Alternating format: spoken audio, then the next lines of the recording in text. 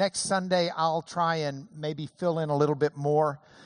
I'm certain next Sunday I'm going to teach live at Jersey Village, God willing, and I'll have a chance to go into chapter 4 in more detail there. So if you want to, I wouldn't advise you to skip church here, but I'll try and get into this stuff here as well.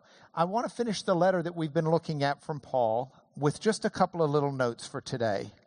And if I can get this nice and on the screen so we can all see it together. These are Paul's finishing instructions. You know, Paul typically in his letters would spend the first half talking about theology and the second half talking about, or not halves, but the second portion talking about practical living. Something I think is very important for us to understand. Our practical living is based upon who God is and what God has done. And to do practical living for any other reason at all is inadequate. Because practical living has to be, like Dr. Mack said, it's got to be part of our worship. Because that's what we're here to do. So this is in the practical living part. And Paul says, I want you to continue steadfastly in prayer. He says, I want you to be watchful in it with thanksgiving. At the same time, pray also for us that God may open to us a door for the word to declare the mystery of Christ, on account of which I'm in prison. Now, I find two things fascinating real quick here. Number one, Paul is asking for prayer that God would open a door. And if this does not inform our theology of prayer, then we're in trouble. Because too many of us have a tendency to think that God is going to do what God is going to do. And we don't pause long enough to realize that God has made us as His agents on this earth. When Genesis speaks of us as bearing God's image, part of that concept is we reflect God to the earth around us. Remember, God did all of the naming. He named the stars and the moon and the sky and evening and morning. And God does the naming until He makes humans in His image. And then Adam, in God's image, takes over the naming. Because he's able to reflect and be that part of God. God doesn't run this world where we are merely His puppets. We are engaged in this world on His behalf, and He infuses us with the wisdom and the knowledge and the things we need to be able to do the things that He has charged us to do. And so prayer has a place simply to be praying, to invoke, to use the human role as caretakers of this earth, as the mouth and feet and arms and hands of Jesus, to use the human role to bring God into play. So continue steadfastly. And he says at the same time, pray also for us, that God may open to us a door to declare the mystery of Christ. Mysterion in the Greek. Mysterion. There are different Greek words that we could translate mystery, but this is one that's referencing the idea that Jesus was something that was unknown in terms of how He would be and what He would be, even as the prophets were able to speak of Him, even as Abraham was able to live a prophetic experience through the sacrifice of Isaac. And Jesus was able to point to that and say that Abraham saw the day of Jesus, as John records. Saw the day of Jesus and rejoiced. I doubt there was ever any greater moment of rejoicing in Abraham's life than when God stopped His hand because God was providing the sacrifice. And so Abraham saw the day of Jesus, but it was still a mystery. It was a secret. It was cloaked. It wasn't revealed. And that's what Paul's now looking for the chance to repeal, to do. So he says, walk in wisdom towards outsiders. I've got to pause here. Because if I could give any admonition to you as my brothers and sisters, it would be that we walk in wisdom towards outsiders.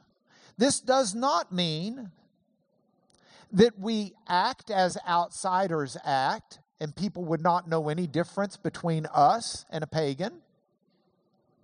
This does not mean we impress the outsiders with the way we're able to go to church on Sunday and then do things we should not be doing on Monday.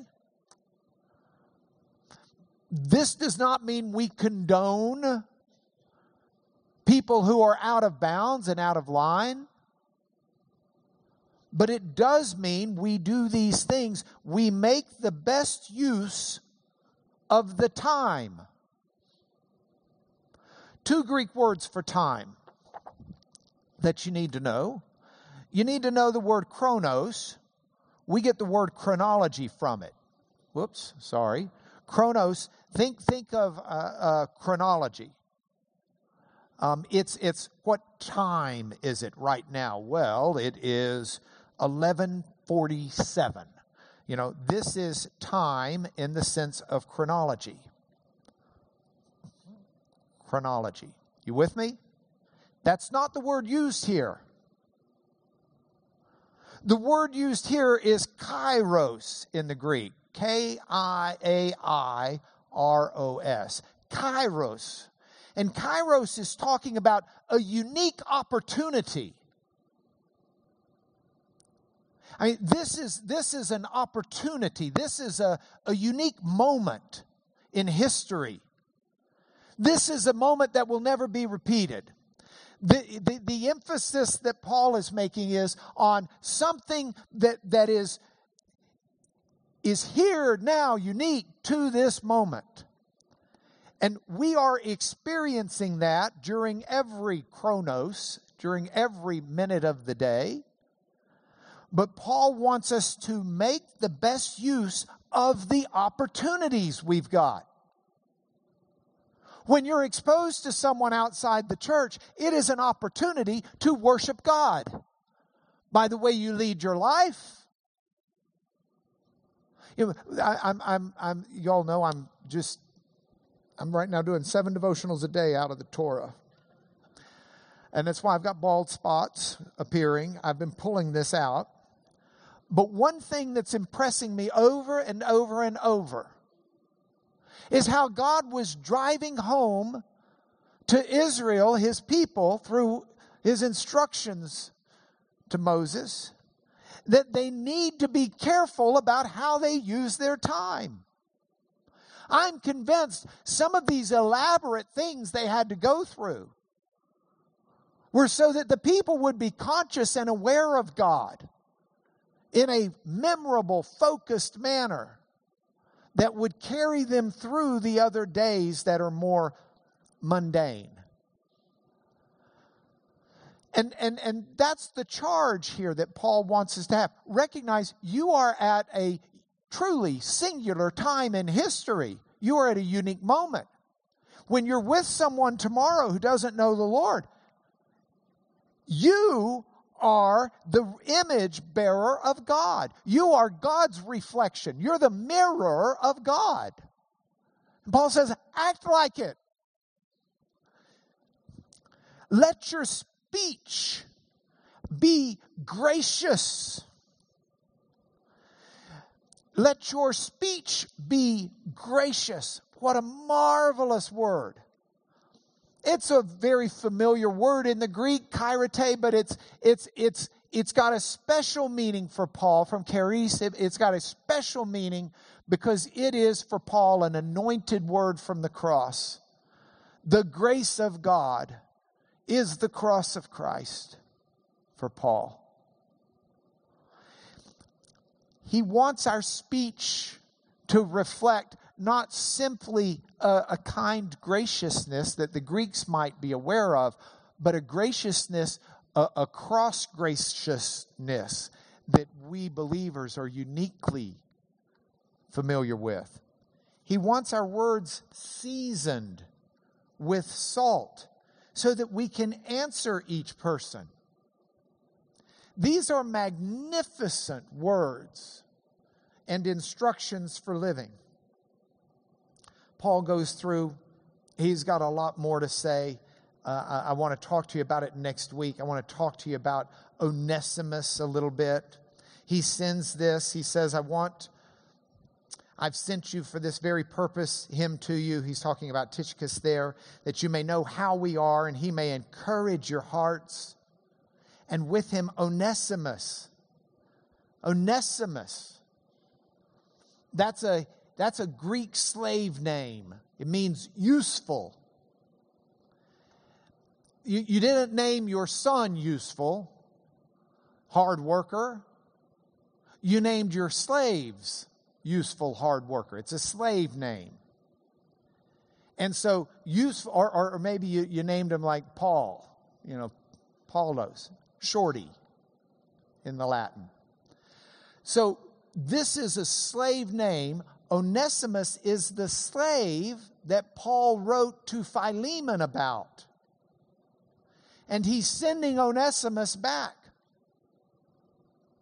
Now, interestingly enough, Colossae gets destroyed by an earthquake in 60-61 and wasn't really rebuilt. But about 35 years later, 40 years later, there's a bishop of the church of Ephesus named Onesimus,